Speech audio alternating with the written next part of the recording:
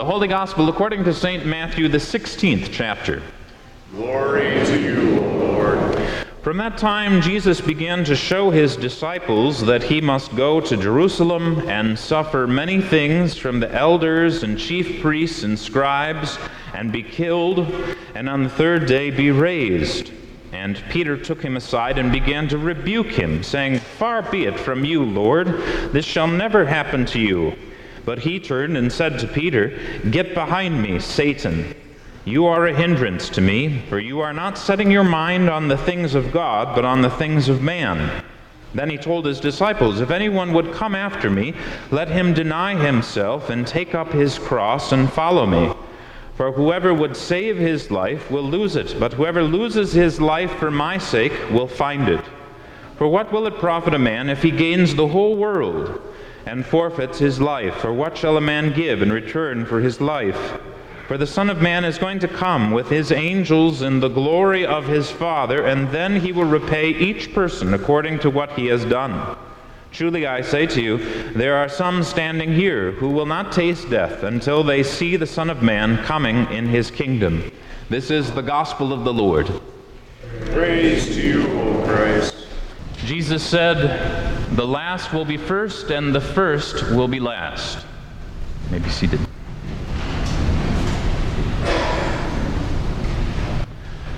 Let me begin by running by you a couple of ideas. How about this idea for a marriage? Husband and wife get married like most people who get married. They thought that it was going to be great. They had visions and plans in their head. But not long after they tied the knot, they discovered that this person that they had married does not match up at all with the idea that they had in their head. What now? It's too late. Already been married. How do I get set free? How does that sound for a marriage? Sound like a good idea? Or how about this idea for a livelihood? A young person goes and gets trained for a good job. This job requires skill and know-how, and that person gets that skill and know-how so that they are gainfully employed with full benefits. And this goes on for 20 or 30 years. But then that job is no longer necessary. Technology or maybe globalization has meant that the job is going to be done somewhere far away for much less money. So the person is permanently laid off. And now that young person is no longer all that young. And well-paying jobs are not very available. It's only those jobs that nobody wants to do that are available. How's that for a career? Sound good? Well, if these don't sound like very good ideas to you, then maybe you can hear Jesus' words a little differently when he describes how he's going to be king in our gospel reading. Jesus told his disciples that he was going to go where all of Jesus' worst enemies live. He's going to go to Jerusalem, and all the big shots in Jerusalem were convinced that Jesus was a heretic. Whatever signs and miracles he did them only because of the power of Satan. They were going to they've been looking for an opportunity to get their hands on Jesus, and it seemed that Jesus was just going to let them have him. He'd fall right into their hands, and they would arrest him, and they would put him on trial with false witnesses in a kangaroo court. It wouldn't even be a fair fight. They'd blindfold him and punch him and spit on him, and then they would kill him, and on the third day he would rise again. These are Jesus' ideas for how to be king. Peter can perhaps be excused for saying, "Oh, Jesus, let it not be so with you. May this never happen. This is no way for the Christ to be king." How should Christ be king? More in line with what Peter or we might think. Well, there's probably lots of things that can be done, but the main thing is to get bigger. More members means more money, more resources. To get bigger, you need to let people know how great of a king Jesus is, so maybe take out some newspaper ads, but that's kind of old-fashioned. Maybe some TikTok videos, Instagram, Jesus kicking it with the kids in skinny jeans. Seriously, though, we need to get bigger. We need to get stronger. It's only by getting stronger that we'll be strong enough to kick out those Romans, and we need to get the Romans out before we can get Jesus installed as king. But what Jesus does is almost the opposite of all of this. The movement doesn't grow, it shrinks. And he doesn't get stronger, he gets weaker.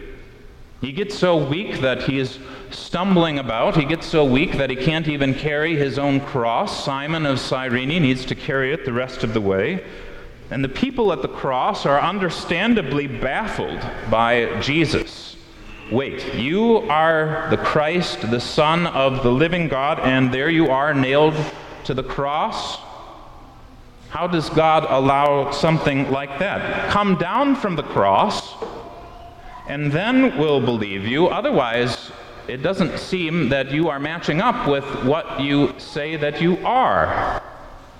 And when Jesus finally died, everybody knew that the whole movement was over and done with.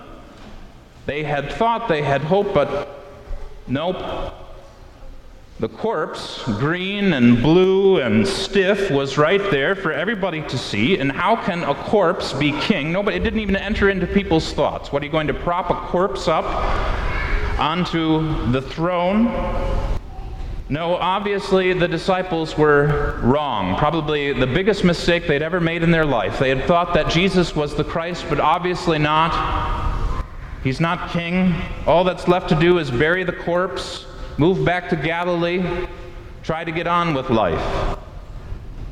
And realize that if Jesus wouldn't have risen from the dead, everything that I've been saying to you would have been the sensible way to react.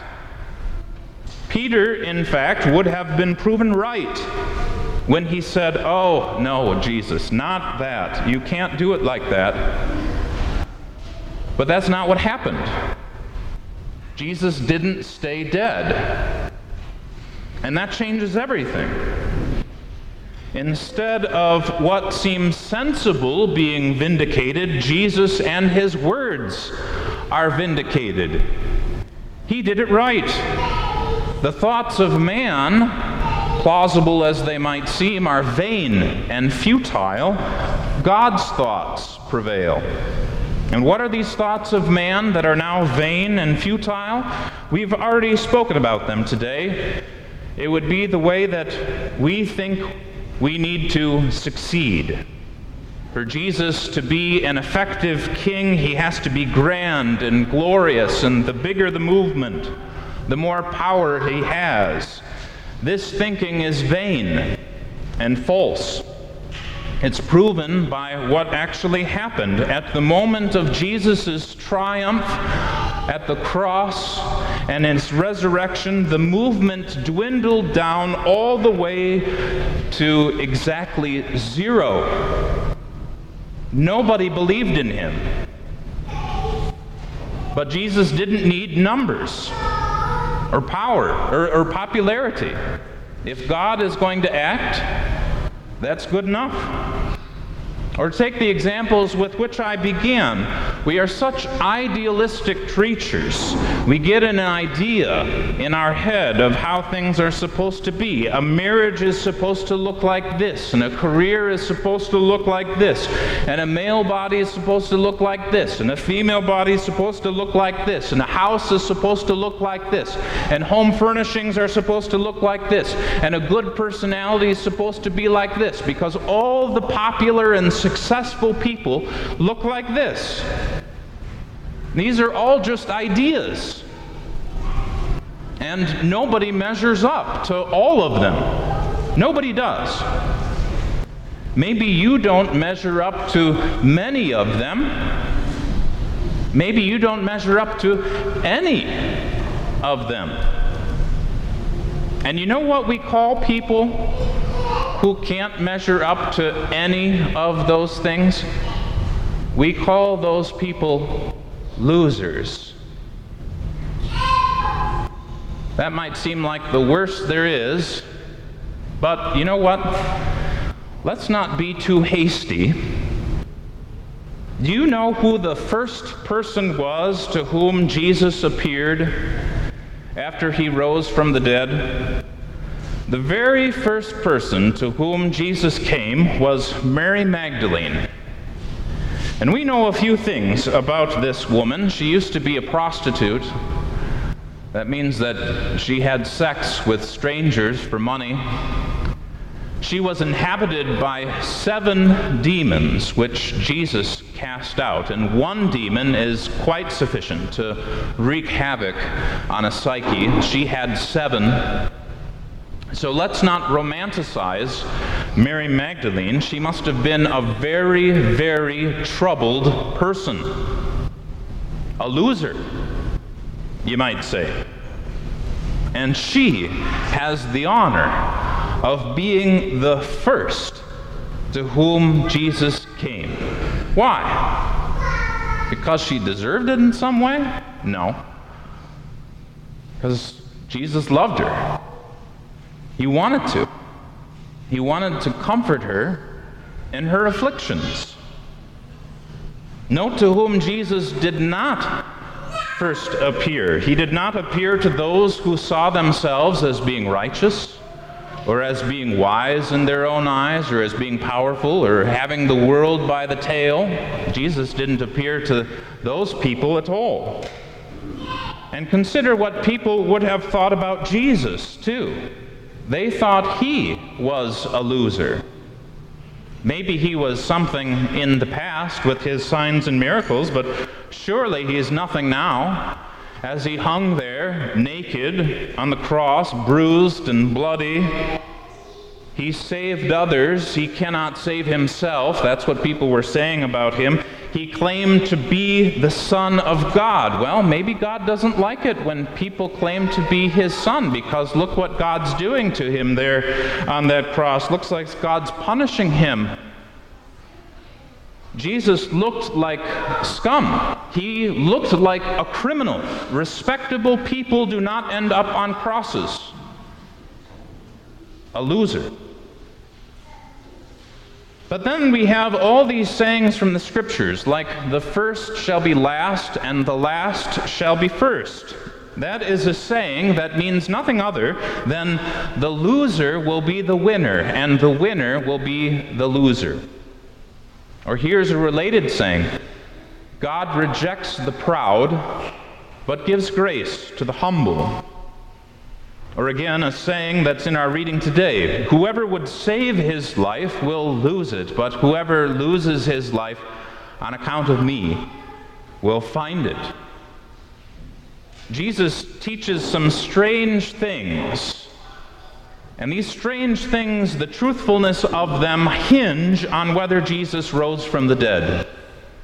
If Jesus rose from the dead, then all those old rules go out the window. If he did not rise from the dead, then, as St. Paul says in 1 Corinthians 15, we Christians of all people are to be pitied. Our faith is vain. We're living a lie. We would in fact be vastly better off if we would just forget everything that Jesus ever said and instead ruthlessly make our own dreams come true.